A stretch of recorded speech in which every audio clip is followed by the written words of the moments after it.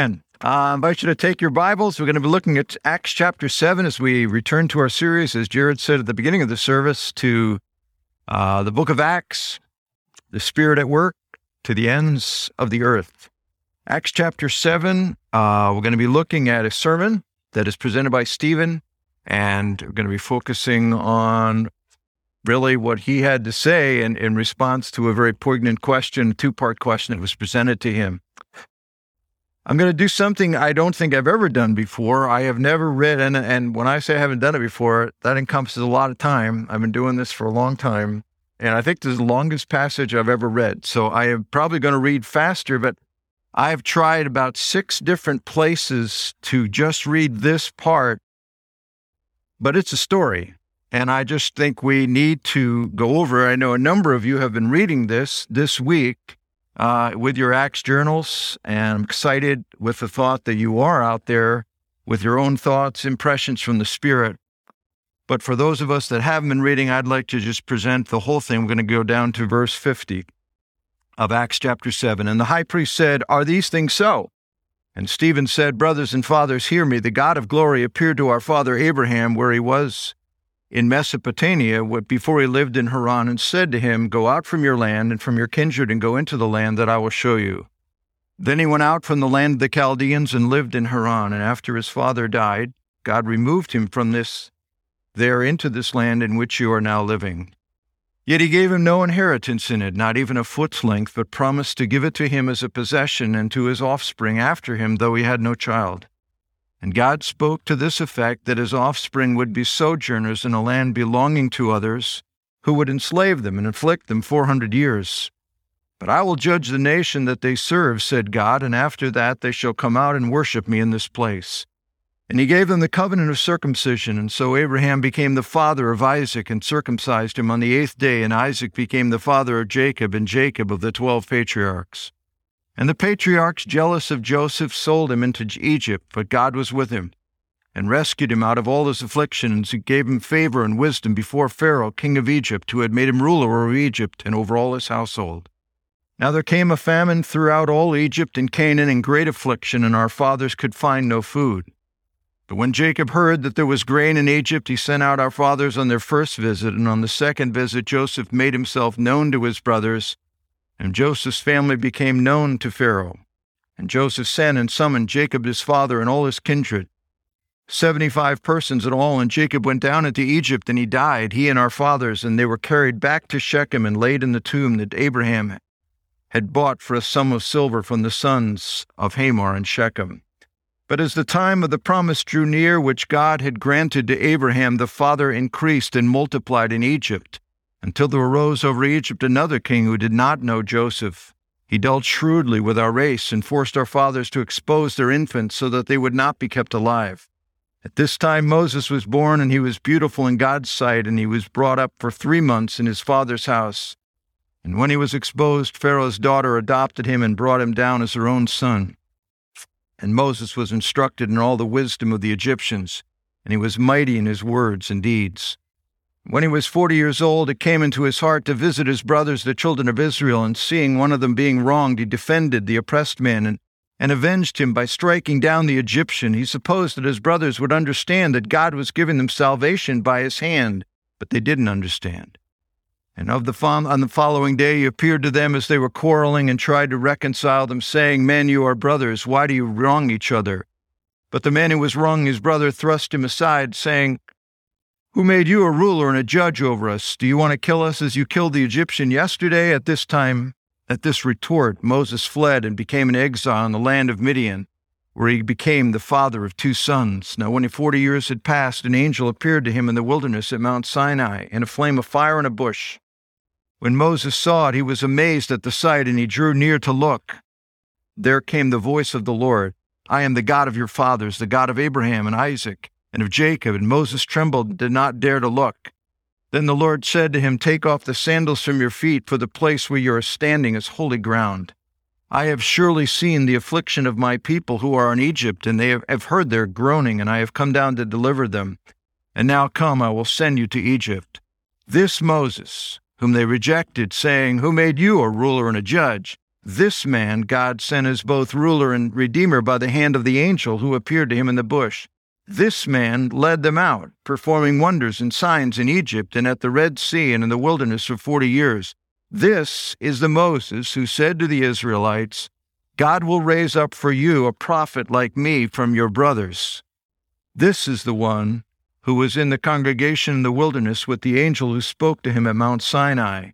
And with our fathers he rejected living oracles to give to us. He received those oracles. Our fathers refused to obey him, but thrust him aside, and in their hearts they turned to Egypt, saying to Aaron, make for us gods who will go before us. As for this Moses who led us out from the land of Egypt, we do not know what has become of him. And they made a calf in those days and offered a sacrifice to the idol and were rejoicing in the works of their hands. But God turned away and gave them over to worship the host of heaven, as is written in the book of the prophets. Did you bring to me slain beasts and sacrifices during the 40 years in the wilderness of house of Israel? You took up the tent of Moloch and the star of your god Rephaim and images that you made to worship, and I will send you into exile beyond Babylon. Our fathers had the tent of witness in the wilderness, just as he who spoke to Moses directed him to make it according to the pattern that he had seen. Our fathers, in turn, brought it in with Joshua when they dispossessed the nations that God drove out before our fathers. So it was until the days of David, who found favor in the sight of God and asked to find a dwelling place for the God of Jacob. But it was Solomon who built a house for him. Yet the Most High does not dwell in houses made by hands. As the prophet says, heaven is my throne, the earth is my footstool. What kind of house will you build for me, says the Lord? Or what is the place of my rest? Did not my hand make all these things? You stiff-necked people, uncircumcised in heart and ears, you always resist the Holy Spirit. As your fathers did, so do you. Which of your prophets did your fathers not persecute? And they killed those who announced beforehand the coming of the righteous one, whom you have now betrayed and murdered, you who received the law as delivered by angels and did not keep it. Well, I don't know about you, I'm exhausted, but let's pray together.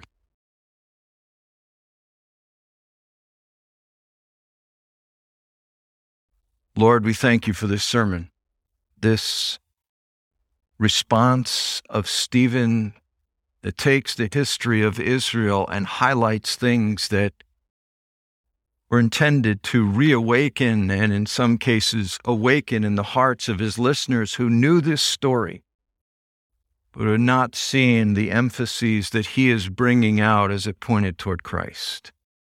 Lord, may we see those things this morning. May we learn from your Spirit, I pray, in Jesus' name. Amen.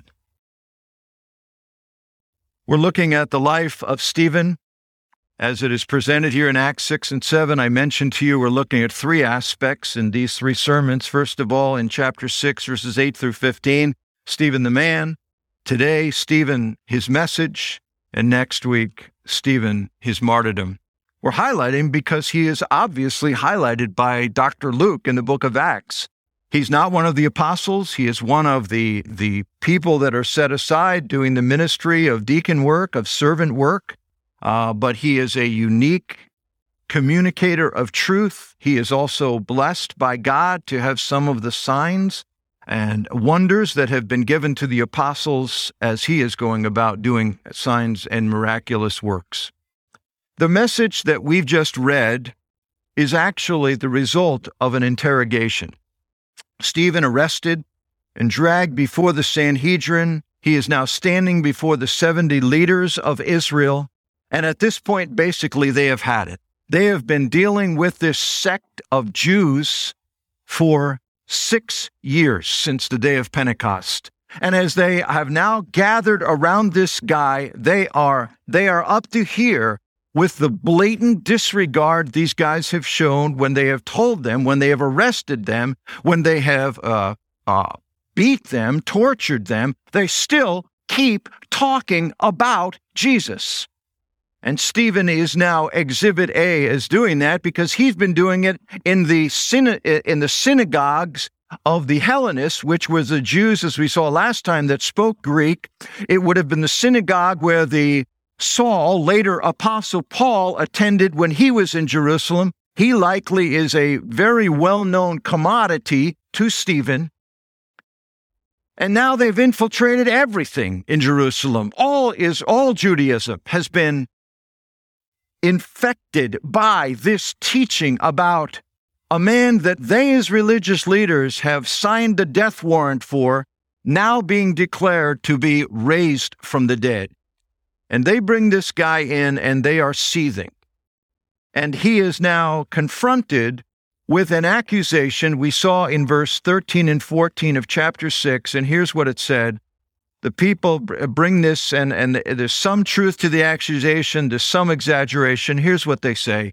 This man never ceases to speak words against this holy place, meaning the temple, and the law. For we have heard him say that this Jesus of Nazareth will destroy this place and will change the customs that Moses delivers to us. Basically, this is their accusation. They're saying that Jesus is going to destroy the temple, that he thinks he knows a better way to view and approach God. Basically, he thinks we don't need the temple. The second accusation that is made against Stephen, they are saying, taking the teachings of Jesus and announcing them, is that Jesus will do away with the laws and practices of Moses. He thinks he knows how to do God's will better than Moses. He thinks Moses is wrong about the way he describes the law. Those are the two accusations. They couldn't have hit on two hotter topics among Jews than the temple and the law. And they're saying, this Jesus is trying to do away with them both. And he thinks he has better methodologies. They bring Stephen in now before the Sanhedrin, and they are confronting him with a 4-word question. Are these things so? Is this what you're saying? Is this what you say about the temple? Is this what you're claiming Jesus was all about? Is this what Jesus is about with the law? We have now Stephen's response. Now, actually, the high priest gives to Stephen a multiple choice test. Are these things so? Yes or no? And Stephen turns it into a blue book response. He writes this, it presents this long essay with a 2-answer description. The 2 giant questions that are being presented to him are this. What are the views of Jesus that you are announcing about worshiping God? And what is your view that Jesus is presenting about doing the will of God? Now, we might look at this passage and probably on first read, you're thinking, I don't really know what this has to do with me. I mean, I don't know anything about the temple. I don't go to the temple. I'm not Jewish, and I'm not under the law. I'm under grace as a Christian. So what does this have to do with me? Well, here's the 2 topics that Stephen's going to talk about: worship, your approach to God, how you view God, and secondly, the will of God, how you do the will of God. Well, Ecclesiastes says it this way: fear God and keep his commandments. This is the whole duty of man. So this talks to everybody. This actually is a tremendously practical passage. Now, Stephen doesn't play his hand outright. He doesn't say, well, here's what I think about temple, or here's what I think about the law. Here's what Jesus is saying about temple, here's what Jesus is saying about the law. He goes back, and basically, he wants these guys to see, there are a lot of points where we touch and overlap with each other. I also believe in the Old Testament. I also revere these 4 men or 4 individuals: Abraham, Joseph, Moses, who's the one he hits on the most, and then he combines David and Solomon. He says, these are my forefathers. It's their story that has formed the foundation of my understanding of God and doing his will as well as yours. But he is going to present some things in these passages in his storytelling that are going to speak directly to how Jesus views worship and how Jesus views doing the will of God. The 2 points we're going to look at this morning are this. The worship of God has never been restricted to a place. That is what he's going to present in this. The second thing, and that is answering the temple question. The second thing is answering the law question. The will of God has always been revealed and explained through his prophets. All right, let's look at those two things and try to bring some real application to it. And then he's going to bring this whole thing, as we see in verse 51 and 53, to a very startling conclusion. The worship of God has never been restricted to a place. This is Stephen's response in his long discourse to the question about the temple, about, do you need the temple? Is Jesus trying to get rid of the temple? Does Jesus say the temple isn't necessary? He's trying to destroy it. The first thing he presents in this is the presence of God is wherever his people are. Now, the people in Israel's history, post the creation of the temple, loved the temple. King David loved the temple of God. Psalm 27, he says this in verse 4, "One thing have I asked the Lord, that I will seek after, that I may dwell in the house of the Lord all the days of my life, to gaze upon the beauty of the Lord and to inquire in his temple." But Jesus highlights, and Stephen reaffirms in his long answer, that as precious as the temple is, it is only a resource that God used to be with his people. It was only a tool. And throughout this discourse of Acts chapter 7, he highlights that the greats of the faith, Abraham, Joseph, Moses, David, Solomon, were not limited to one space and one place to find God. Let me just highlight a couple of things. About Abraham, we see this in verses 2 through 6. The God of glory appeared to our father Abraham when he was in Mesopotamia, it says. "Go out from your land and into the land I will show you." Yet God gave him no inheritance in it, not even a foot's length. He says, our father, the founder of our faith, the God who was the first Israelite, the first Jew, Abraham. He had no temple. He had no house of worship. The guy didn't even own stones to build an altar in the promised land. Abraham lived his entire life in the promised land, and he didn't own any property.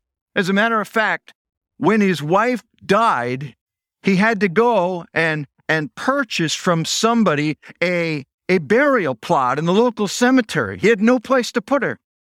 He was a nomad in the land of promise, the place that God had said where he would one day see his descendants having it as their dwelling place. But in verse 2, but the God of glory appeared to Abraham repeatedly. Throughout the scriptures, we're told. And Stephen is pointing out, Abraham wasn't dependent on a temple for God to make himself known. God was with him everywhere. He says the same thing about Joseph. Joseph, who was one of the heroes of the faith, he spent almost all his life in Egypt. He was apart from the family of God for much of his life. He never lived in the place of promise, the land where God had chosen to meet with his people. Then Moses fled at 40 years old from Egypt, where he was with the people of God, and he's out in the wilderness all alone. But God pursued him in the wilderness. God appeared to him. And he says this in verse 33. Moses, the place where you're standing is holy ground. He says Moses was alone in the wilderness. All his people were in Egypt. He'd run for his life. He had no temple, no meeting place for worship services. And God set a bush on fire to make a holy ground for Moses. What's he saying with all these examples? He's saying God is not limited for a temple. It is not simply where God makes himself known in a corporate worship setting. God could make a piece of sagebrush, a temple to meet with his people. The second thing he highlights is that the presence of God could never be contained in a building. This is the latter part of his discourse in Acts chapter 7. He says, David and Solomon, David had his heart to build this temple that you're revering so greatly. God then had his son Solomon do it. And here's what he said. This was what Solomon said. What Stephen quotes about that in verse 49. God said this, heaven's my throne, and the earth is my footstool. What kind of house will you build for me, says the Lord, or what is the place of my rest? Did not my hand make all these things? I mean, you can't limit me in a temple. Heaven's my throne. I mean, the earth is just where I put my feet. It's just a footstool for me. Solomon said it this way when he built the temple in 1 Kings chapter 8, verse 27. But will God really dwell on earth? The heavens, even the highest heaven, cannot contain you. How much less the temple I have built? What Stephen is saying, guys, your view of the temple is too big and God too small. You're saying God is limiting you. You're revering the temple. Jesus is highlighting the reality that God has always made himself known to his people in all places, in all times. The temple was one tool of that. But you've made it much too big and God much too small. A perfect example of this, and then I'm going to try to apply this, is Jeremiah 7, where the Lord says to Jeremiah, he says, stand at the entrance to the temple. And this is what I want you to say to the people. This is what the Lord Almighty, the God of Israel, says, amend your ways and your actions. Do not trust in these deceptive words and say this. This is the temple of the Lord, the temple of the Lord, the temple of the Lord. In Hebrew, when you wanted to really talk about something being spectacularly wonderful, you repeated it. We tend to add the word great, greatest, magnificent. They just said it 3 times. That's why holy, holy, holy in Isaiah 6 is he is supremely, transcendently holy. The idea was their security was that they had the temple. I mean, God, we got him. He's here. The temple. I mean, if you ever wonder if God's with us, just look. Temple's right over there. We can see it every day. The fire's going up, And Jeremiah is told, no, remind the people that it's the choices they make with their lives. It's not what they do just on the Sabbath, where they come to the worship services and meet with God. It is a 7-day, 24-hour experience. Why? Because I go with my people wherever they are. I do life with my people wherever they are, whatever they do. The highlight that Stephen is trying to say is, you guys revere this place too much. And by revering this place too much, you revere God too little. God has always been with his people everywhere, he's saying. Whether it was Abraham in Mesopotamia and Moses by a bush in the middle of the desert somewhere, God is not limited to a place. You need to see him doing life with you 24/7. If God is with his people everywhere, we should be looking for him everywhere, is the inference. I think that's a direct application to us. That our 24/7 life experience should be with the perception that God is with me everywhere I go. That some of the most important worship times you're going to have in the next few days have nothing to do with being in the church building. They may happen in your car. They may happen in the chair where you meet with God each day.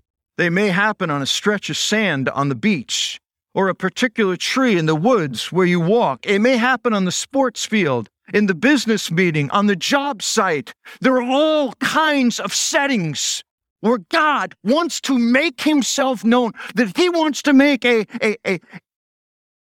holy ground place for you. And Stephen is saying, your view of God is way too small. It's too limiting. You're focusing him just as he's a temple place God. The other thing is if God is with his people everywhere, we should be looking to serve him everywhere. This past week, I had no idea this was the theme. I was very excited when I read it. Joanne Sharp sent to me the newsletter that's coming out for women's ministry so I could know what they were saying for June. And the article is entitled, Busting Out of the Building. Here's what it says. The FCC's women ministry is busting out of the building this summer. Just like the early church in Acts, we desire to gather together with glad and sincere hearts. You can look forward to a summer full of radically, yet ordinary hospitality. Let's learn and grow in our ability to share and be the church. And talked about how many homes have been opened up by many of you women to just have gatherings and Bible studies and getting to. That's exactly what he's saying is what should be the perception that the people of God are viewing busting out. These guys were limited. They said, well, here's where God is. But that's sort of where he is. But I'm doing business, well, business is business, spiritual life is spiritual life, church is church, but business is business. No, God says, no, 24/7, I'm with my people. Their view of the temple seemed lofty, but their view of God was diminished by it. And so that's the first thing he highlights. The second thing he highlights is the will of God has always been revealed through his prophets. Stephen's answer to the law question, God's prophets are calling people to the law of God. You'll notice it says the accusation back in Acts chapter 6, it says that Stephen's messaging is trying to change the customs that Moses delivered to us. The word customs is actually the word ethos. It means the ethics. Here's what they were saying. We're listening to him talk about Moses' law, and he's saying things that are actually trying to change the principles of how we look at the law and how we apply the law. And quite frankly, that was true. Because what he was saying was the same thing Jesus was saying. Jesus was saying things like, you've heard that it was said by them of old, you shall not commit adultery, which was a commandment. Commandment number 7. But then he says this, but I tell you that if you look at a woman with lust in your heart, you've committed adultery. He says, your view of the law is way too low. It's diminished and it's completely befuddled the true reality of the law. The law speaks to heart. It speaks to motivation. They were looking at the law just by the cold letter of the law, and then they actually added the traditions and things, but they didn't look at it heart-related. They didn't look at the motive behind what they were doing. They didn't look at the spirit. A number of years ago, we had, and actually Jesus was upholding Moses' ethos of the law. They were not. And he's going to present that. And that was why they are against the prophets of God, because the prophets of God, historically, throughout the Old Testament, constantly, they didn't present new laws. What the prophets would do is they would challenge the people to the true application of the law, the principles of living out the laws. They would speak heart deep. It's exactly what Jesus did in his ministry, because people tended to dumb down the requirements of the law. They tended to make them something they could manage, that it became external. We see that, of course, with the Pharisees. A number of years ago, we had a class called the Discovery class, and it was a follow-up to the Nativity. We would do it every year. We then began to use Alpha to do that. But I was teaching the Discovery class one year, and a small class of people that had come to the Nativity, and now they were following up, just learning about faith. And in the class, one of the things we did was go through trying to present sin, and Jesus is the answer. And we went to Matthew chapter 5 and just talked about what sin actually is, because most people think they know what sin is and they know what the standard of sin is. And so I was just talking about how Jesus explains what the commandments really are about. And I talked about Matthew chapter 5, and I said, here Jesus says, you've heard it was said by them of old, do not commit murder. But I tell you that is anyone that is angry with his brother and calls him raka, which means, was a harsh name in anger, is in danger of judgment. And there was a guy in the class, and he was a riveter. In other words, he worked the super high rises in Philadelphia. He was one of those guys up on the metal deal, which honestly, even as he would describe his work, I would feel a little bit queasy. I'm not a height person, but just going along those things. And I mean, he was a tough guy. And I was explaining all this, and I said, this is an understanding of what Jesus means when he says, do not commit murder. And I'll never forget his response. He said, what? He said, I murder every day. You laugh, but so do you. But I murder every day. He does. He did. That was the path that God used. This guy beautifully embraced Jesus Christ as his Savior. Jesus is saying, you need to understand what Moses is saying by the laws. And Stephen is saying, yeah, Jesus did come like a prophet to explain the true ethos, ethics of God's laws. By doing so, he enabled people to see their hearts. He reminded people that living a godly life is not difficult. It's impossible. That only God can live the godly life through people, through the influence of his Spirit within them. That's why the ultimate expression of living with the Lord is dependence. We are cast upon him. We are dependent upon him. We have what Hudson Taylor used to talk about, the exchanged life. His life is lived in us and through us. Yes, Stephen says, Jesus did come, but he wasn't overturning the principles of God's law as Moses presented. He was affirming it. You guys have diminished it. It isn't that you have too high a view of law and Jesus has a low view. You have a low view of law. Jesus brings the true high view of the standards of the law. That is why the second principle he presents in Acts chapter 7, God's prophets have always been rejected by those whose hearts are hard to God. He talks about Joseph. In verse 9, the other patriarchs were jealous of Joseph. They sold him into Egypt, but God was with him. But the big one he hits on is Moses. And he highlights Moses in verses 35 and following.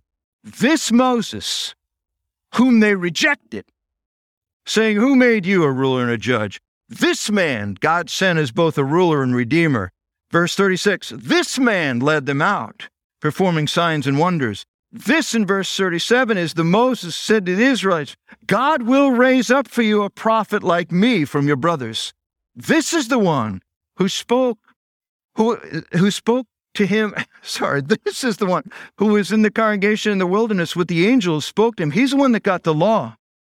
Verse 39, our fathers refused to obey him, but thrust him aside, and their hearts turned back to Egypt, saying, make for us gods, Aaron, who'll go before us. As for this Moses guy who led us from the land of Egypt, we don't know what has become of him. He says, what they do with your Moses? They rejected him. They didn't listen to his message. They didn't really want what he had to present. They want what he offered. He says, this has been the pattern. Rejecting those that truly speak the reality of the law. But here's what he sneaks in that is so important when he's talking about Moses. Two things. But he says Moses talked about a prophet that was coming like him one day. This is a reference to Christ, and he affirms it by this statement. In that same passage, he says, Moses was affirmed to you by signs and wonders. Do you know in the whole history of Israel, there are only 3 periods in which signs and wonders were manifested? Of course, if you think back through the Old Testament, think of miracles, big miracles, seasons of miracles, you'll only find actually 3 in through the whole scriptures. One was the time of Moses. We see the plagues in Egypt, we see the Red Sea, we see the man in the wilderness, and on it goes. There were signs and wonders that affirmed Moses as the lawgiver, as the ultimate prophet of God. Later, as the prophetic ministry, hundreds of years later, was introduced under Elijah and Elisha, there were signs and wonders. The axe head floating in the river, a variety of other things that they did. The calling down of fire on Mount Carmel. But then you come hundreds of years later to another period where the true prophet has come. This is what Stephen's highlighting. He also, and those associated with him, are given signs and wonders. These were gifts, sign gifts, as they're called in Hebrews 2 and 2 Corinthians 12, that were authenticating, and a number of passages in the book of Acts, at least 12, where these signs and wonders are given. They're called in Acts a number of times the signs of the apostles, although they were also given to Philip and Barnabas and Stephen. But what he's saying is, look with me in your history. Look back. When have you seen signs and wonders before? It was the prophetic ministry of Moses. When have you seen them again? It was the prophetic ministry of Elijah and Elisha as a new era of the prophets. And when do you see signs and wonders again? Right now, he says. Because Jesus the prophet has come. He is the one that has come. He is speaking about the true nature of living the spiritual life, the true standard of the law, just as Moses presented, just as was affirmed by the prophets. And then he comes to his home run hitting response in verse 51, which must have taken their breath away. You stiff-necked people, uncircumcised in heart and ears, you always resist the Holy Spirit as your fathers did, so do you. Which of the prophets did your fathers not persecute? And they killed those who announced beforehand the coming of the righteous one, whom you have now betrayed and murdered. You who received the law as delivered by angels and did not keep it. Here's what he's saying. You are hard-hearted, resisting the Spirit. In rejecting Jesus, you are rejecting the righteous one himself, the true prophet. You are the ones that are not keeping the principles of God's law. You are the ones that have lowered the demands of God's law to deceive yourselves into assuming that you can keep it. Your ethos is less than God ever intended the law, which would speak to the hearts and motivations of the heart. You see, these individuals, of course, had some familiarity with truth and the Bible's story. I mean, the story that he told, they knew Abraham. They were probably surprised he knew it that well. They were the teachers. They knew Abraham. They knew Joseph. They knew Moses. They knew David. They knew Solomon. But he says, you know some of the story, but your knowledge has actually just been an inoculation against the real disease. You've gotten some of the vaccine. You've got a taste of it, but it's inoculated you from getting the real disease of truth, of your lives being changed. And so he says, you need to hear the story in a new light. See that what you're doing is what people have always done, who are hard to God's truth, who don't want to face their own hearts, who don't want to see the law speaking at the heart level. I want to close my sermon this way. Maybe you're here this morning familiar with the Bible, Christianity, you could recount some of the story. You hear people talk about the gospel and say, yeah, I know that. But do you? Maybe you have got just enough of it to inoculate you to the real disease.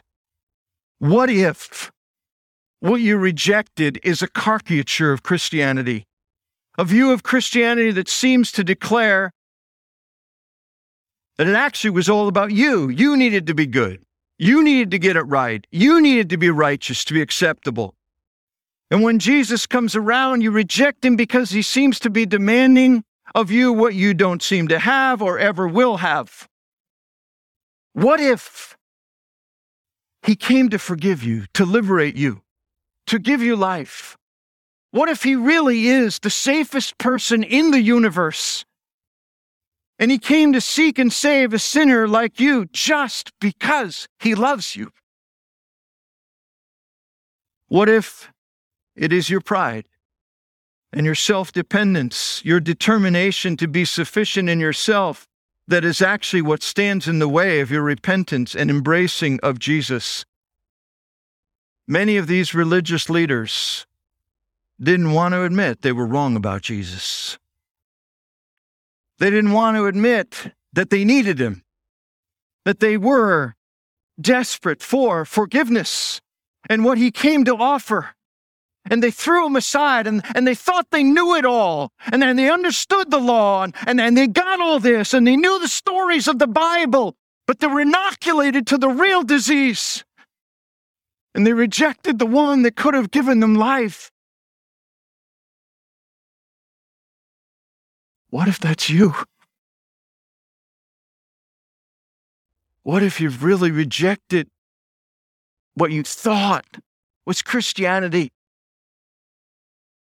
But it's just another religiosity that some of us have raised our kids in, or we've raised others in, and what's come through has really been about you, and you being better, and but that's not it. The gospel is that Jesus has come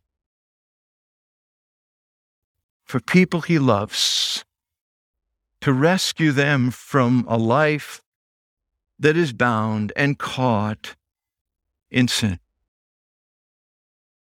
These men, most of them, some of them would be exceptions, but most of them felt they knew all of it.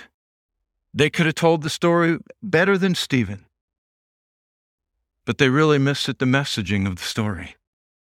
They missed the messaging of grace, the message of the beauty of all of it pointing. All of it was not pointing to the day when the Pharisees were there and say, yeah, we've learned it all so we could be good people. No, the whole narrative was pointing to one who is coming to be their Savior, their rescuer. They were inoculated to the real disease. How about you? Lord, we come to you this morning. God, I thank you that you are the pursuing God, that you're with us every day,